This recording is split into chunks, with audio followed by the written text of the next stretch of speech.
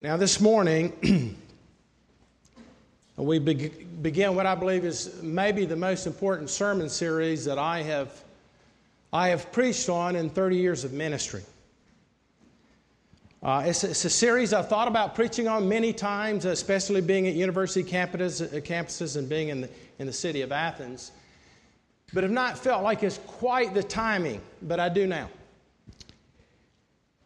Now, let me explain to you why I say this, why this series is so important.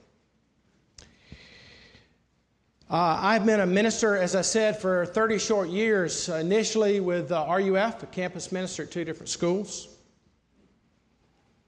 And then I came in 1996 to plant a church here in Athens, which I think is one of the most progressive cities in the Southeast. I believe that, and I don't think that's a bad thing necessarily. I think it's a good thing. That's why I'm here. I'm glad I'm here.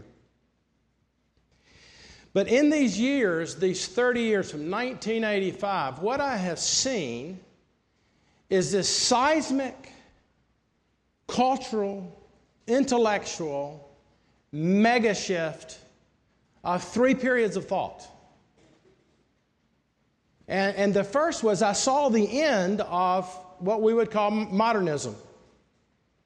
1985 was when I started the ministry.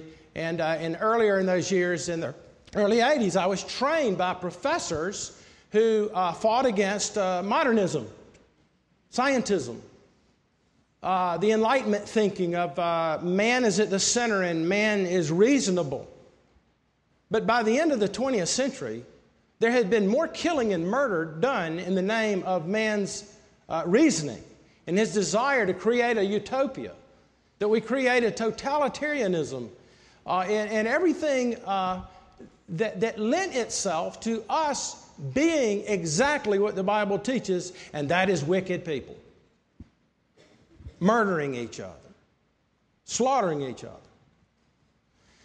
And so a lot of people say, in 1989, the year I went from Mississippi State to Vanderbilt, to be a chaplain there, is the beginning of the postmodern period. There was this rejection, of man's reason and his ability to solve man's problems. We create problems. We just figure out how to take bombs and blow people up, not clear out land and make bridges and things like that.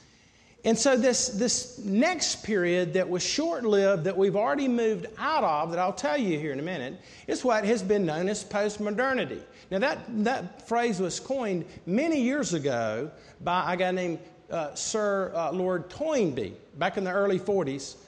C.S. Lewis used this term a bit. But the postmodern is postmodern in that people rejected the idea that science can solve our problems,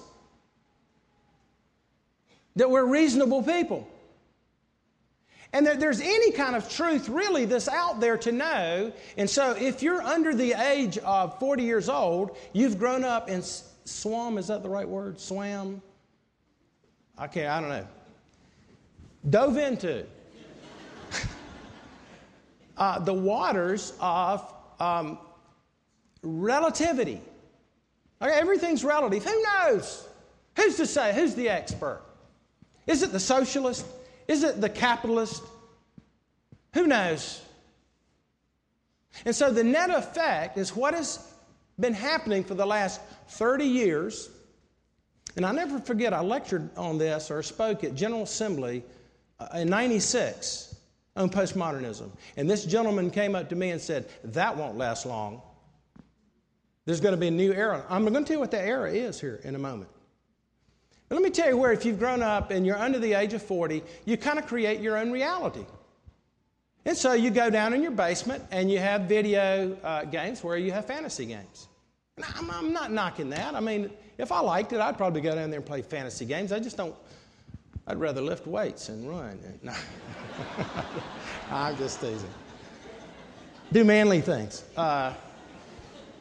But no, seriously, you create your own reality. It's weird. And now we have reality shows. Because we don't have any reality in our lives. Because everything's relative. Who cares what you think? You come up with an idea. Well, everything's relative. And so the reality is that relativity can't hold its water. It can't keep. And so what has happened is that we have now moved into this new era that I have been seeing for like 15 years, but didn't want to talk about because it sounds esoteric. And that is the new spirituality.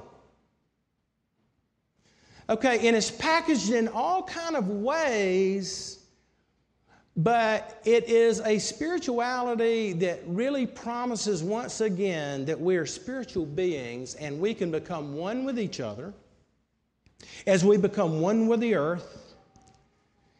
And it promises hope. And so the new spirituality, let me tell you what it is. It's the old paganism. So you're going, man, this is really strange. Well, I'm going to ask you some questions here in a minute before I go to our text to see if I'm really strange. But we've moved from modernity, reason, rationality, to experiential, this is what I feel. We've turned Christianity into this. Right? As long as you enjoy the music, then you worship. No, that's not true. Matter of fact, when Moses came off the mountain and they were all singing and having a great time worshiping Baal that they called Jehovah, they were having a blast. And judgment came. So now we've moved from kind of the postmodern, feel things through to, wait a minute, I want to be connected.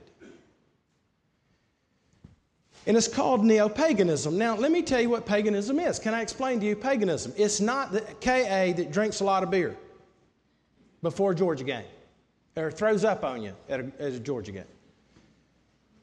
It's not the people who are fornicators or the pagans. The word pagano is a Latin word that means of the earth, not transcendent. Of the earth. And so what the word became among Christians was, they are paganos, which meant these people are of the earth, which eventually meant they are of the other king's army.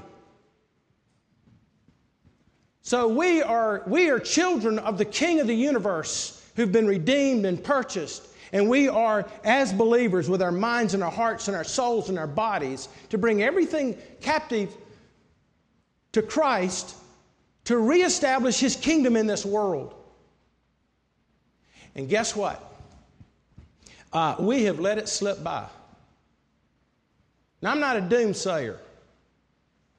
But let me tell you, the tipping point was this summer when if you didn't believe what the courts had decided,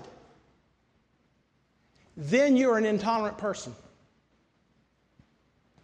So now there's this new cosmology, and you need to listen to this. And please, I hope you understand this. The new cosmology is the hatred of anything that suggests their distinctions.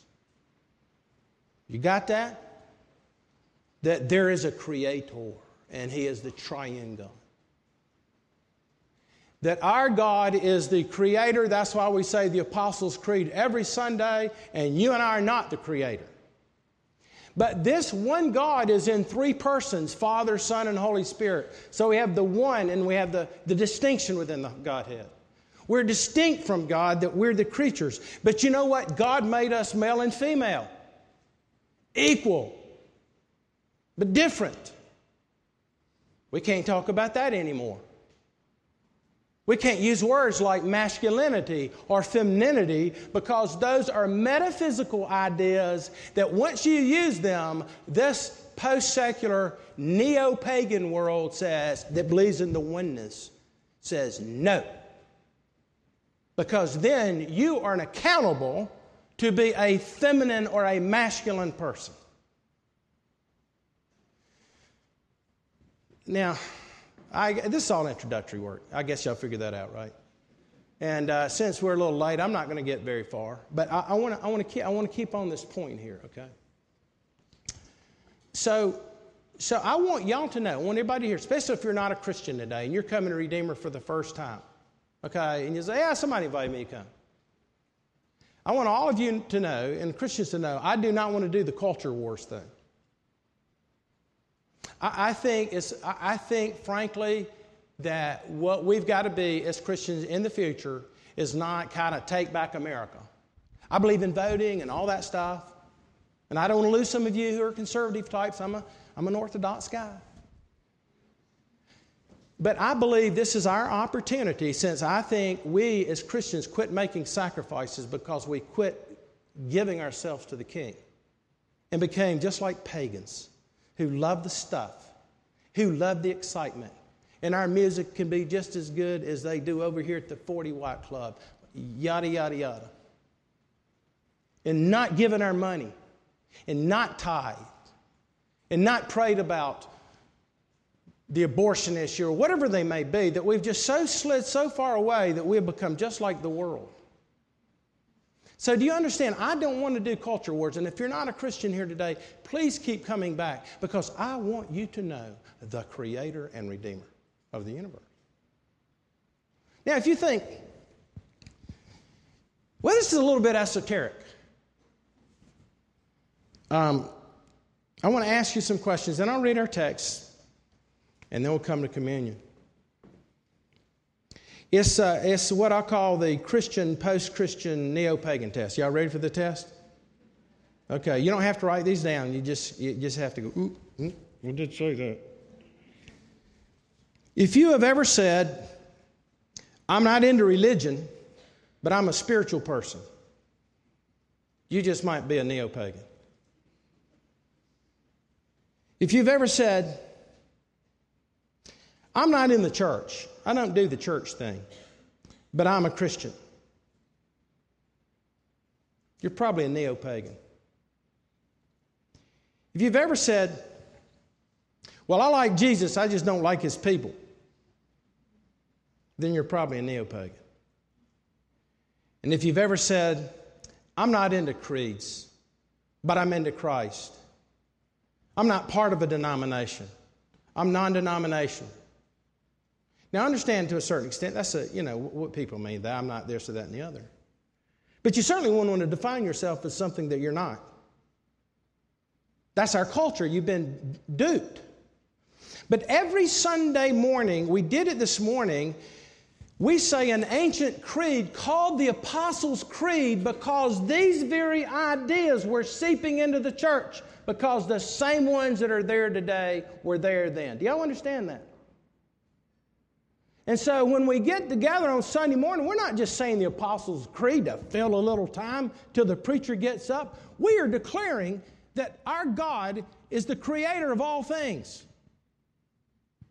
And until you understand that, you will never repent of your lack of stewardship and your sin against this creator through our sexual sin and through our not using our gifts, through our sitting in the basement, wasting our whole lives away on fantasy games,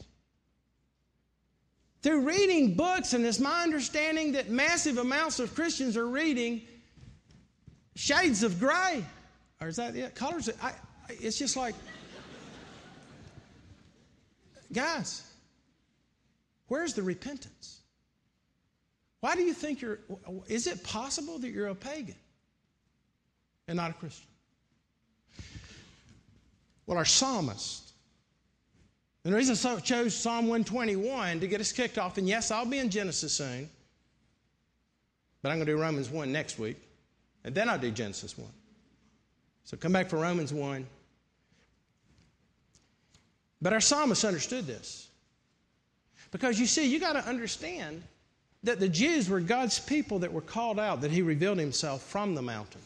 And everybody that they dealt with, the Canaanites, were those who worshiped the mountains. You got that? And so listen to what the psalmist says.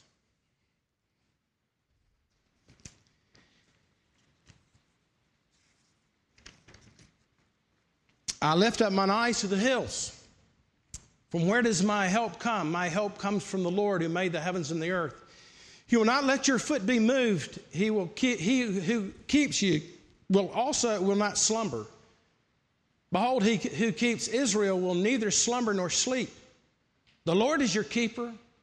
The Lord is your shade on your right hand. The sun shall not strike you by day, nor the moon by night. The Lord will keep you from all evil, and he will keep your life. And the Lord will keep you from going out and you're going in from this time forth and forevermore. I've just read God's word. I felt like I need to pray. Let's pray. Lord, bless this time in your word.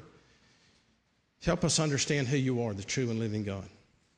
And we ask these things in your name. Amen. Okay, I've been doing the 30,000 foot thing. Would y'all all agree with that? You know, the thing I love about my iPhone is I can do that zoom in and zoom out thing, right? You whoop, and you see America, and you go, whoop, you keep doing it down, and I can see the roof of my house. Okay, so I've been doing America. I've been doing Christendom. But I want to beam this thing down to where you are and get it out of the esoteric and get it on your rooftop. It's to where you really are. Because you see, I'm going to tell you, you have a cosmology. You have a theology. It's either good or bad. But the fact of the matter is, whatever your view of reality is, whether you're an evangelical Christian or a Reformed Presbyterian, or whether you're a Catholic or Eastern Orthodox or non-denominational, or whatever you describe yourself. Maybe we have those who are here today who are from Buddhist backgrounds or... It doesn't matter. You're secularists, you're humanist, you're an agnostic, whatever you may be. You know what? We all live life together, don't we? We all have to worry about what's going on in the Middle East. We all have to worry about how we're going to pay our bills. We all buy the same gasoline. We all worry about whether the stock market's going to keep going down. Can I take care of my wife? Can I take care of my little ones? And so we live life together. And though this world, in many ways, you're freshmen, you college students, you go, man, I'm excited. There's a lot to be excited about. Get married and have a family or, you know, to have a career, whatever it may be. And certainly the biblical view is to be no killjoy, that we dance when it's time to dance and mourn when it's time to mourn. But we live in a world that can be scary. I mean, things can happen in a moment, and then it doesn't matter whether you're a Muslim or a Christian or whether you're a Roman Catholic or whether you're an atheist. All of a sudden, life comes at you, and you are reeling with the reality that things have changed. And I'm going to tell you, if you've never had any kind of sense of doubt or suffering, maybe you've grown up in Christian faith and you believe in Jesus and all that, well, it's probably because you're young. And you haven't hit certain realities of life. We were reminded of this Monday. We laid to rest little Chase Duggan. Very hard to do a funeral of an infant. Because here we all are by the graveside. And I'm supposed to bring comfort to this family. But it was God's will that little Chase glorify him for all of eternity in heaven and not here while his brother Cole is fine. And the Christian says, I don't understand why, but I know you're God and I'm not. Now let me give you another view of a gentleman named Martin Heidegger, a German existentialist philosopher before the Nazis period in the early 1930s. He used the term Dasein for his life and all of us, which means to be thrown into. That by some sheer accident, you are thrown into a world in a universe that all it is an accident. Now, which cosmology had you rather have? But the fact of the matter is, everybody here this morning, male or female, young or old, has a way that you're trying to come at life. And that's exactly what the psalmist is talking about. So you have King, this is a psalm of ascent, and it was a dangerous journey. He's on a pilgrimage. These psalms of ascent, 118 all the way to 139, I can't remember exactly. But there were songs that they used to sing as the community of believers. But it was a dangerous journey. And so here's the psalmist, and he's saying, I need help. Anybody here need help?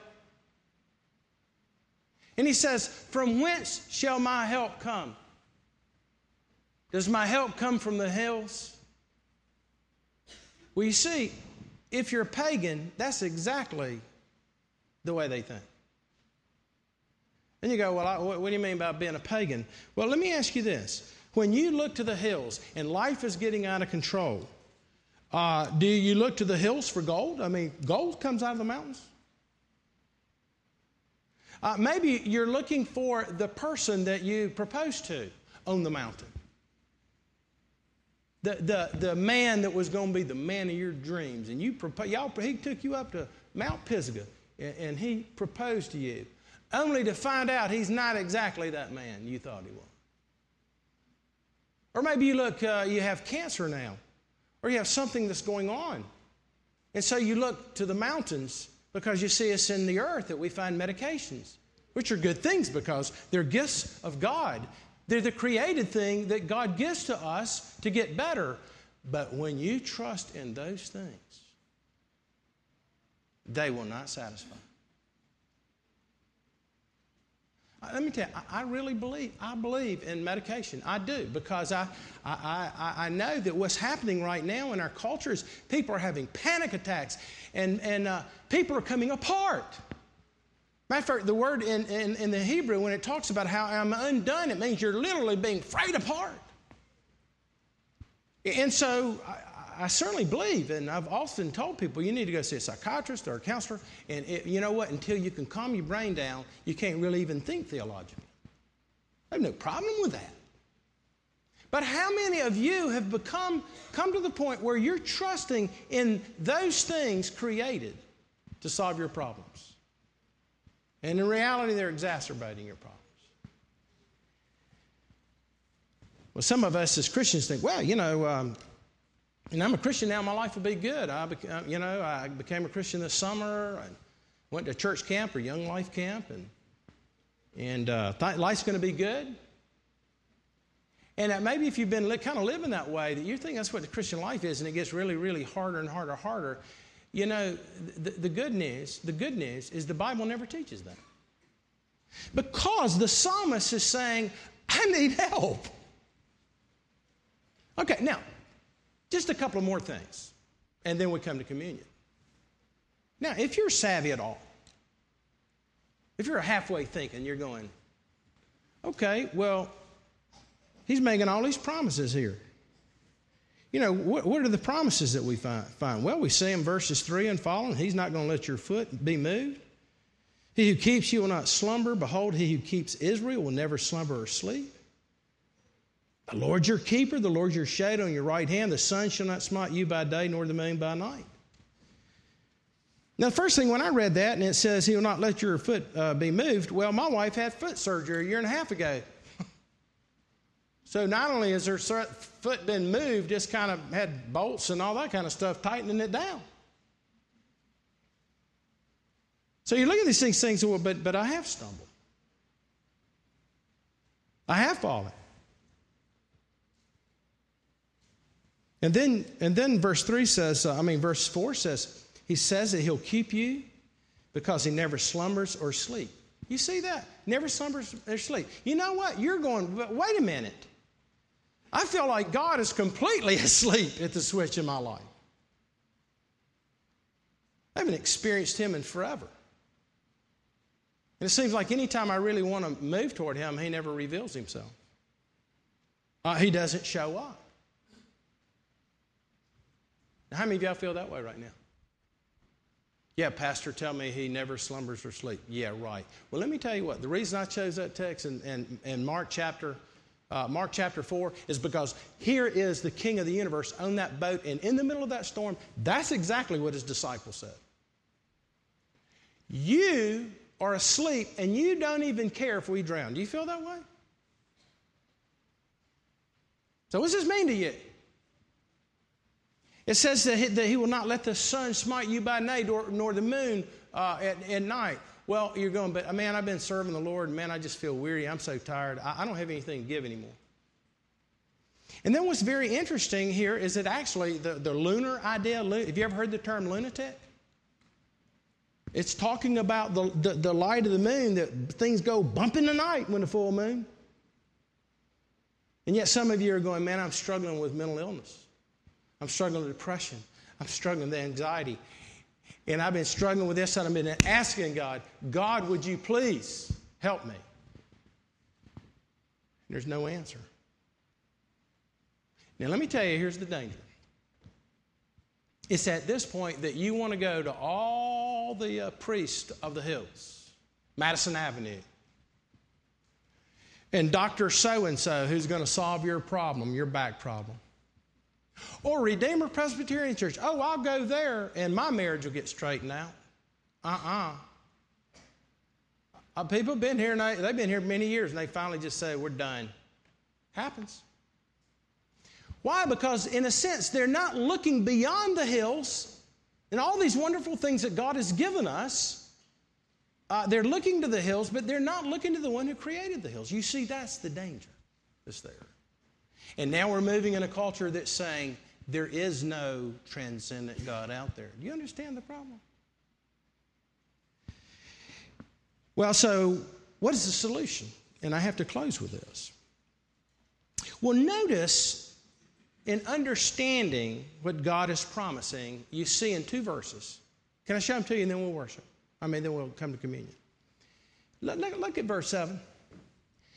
The Lord will keep you from all evil, and He will keep your life. You see, the promise of the psalm, and both Hebrews and Christians have always read it this way, is not that we shall never stub our toe, but that no injury or no illness, no accident, no distress will have evil power over us. That is, will be able to separate us from God's purposes in us. That's a quote by Eugene Peterson. To put it another way, you remember when we looked at the Lord's Prayer and it says, the Lord, lead us not into temptation. Well, remember what we said about it? It's very important. That trials are going to come. They came to Jesus. They're going to come to you. But the promise is this. If you don't think the promise, then let me tell you what, you'll give in to those temptations and you'll curse God. And you'll say He's not there. And you know what you're going to do? You're going to go right to pornography. You're going to go right to sexual immorality. You're going to go right to medications and alcohol and tobacco and whatever it is. And they don't satisfy. And then you just find yourself weeks later in a worse place because you didn't look to Him. You looked at all that created stuff. And then finally, notice what he says. Here's this great promise to us as believers. The Lord will keep your going out and your coming in from this time forth and forevermore. Look, Christians, let me say this to all you who are not Christians here. We do eat the same food. We live the same lives. We get the same diseases. Our finances go south just like the pagans. Our marriages are difficult. But the difference is this, that God, if you are in Christ, is governing everything in your life, even if it's difficult. That even though there's a hard providence, there is a gracious and good God behind that providence. And He will care for you. The text says He knows you're going out and you're coming in.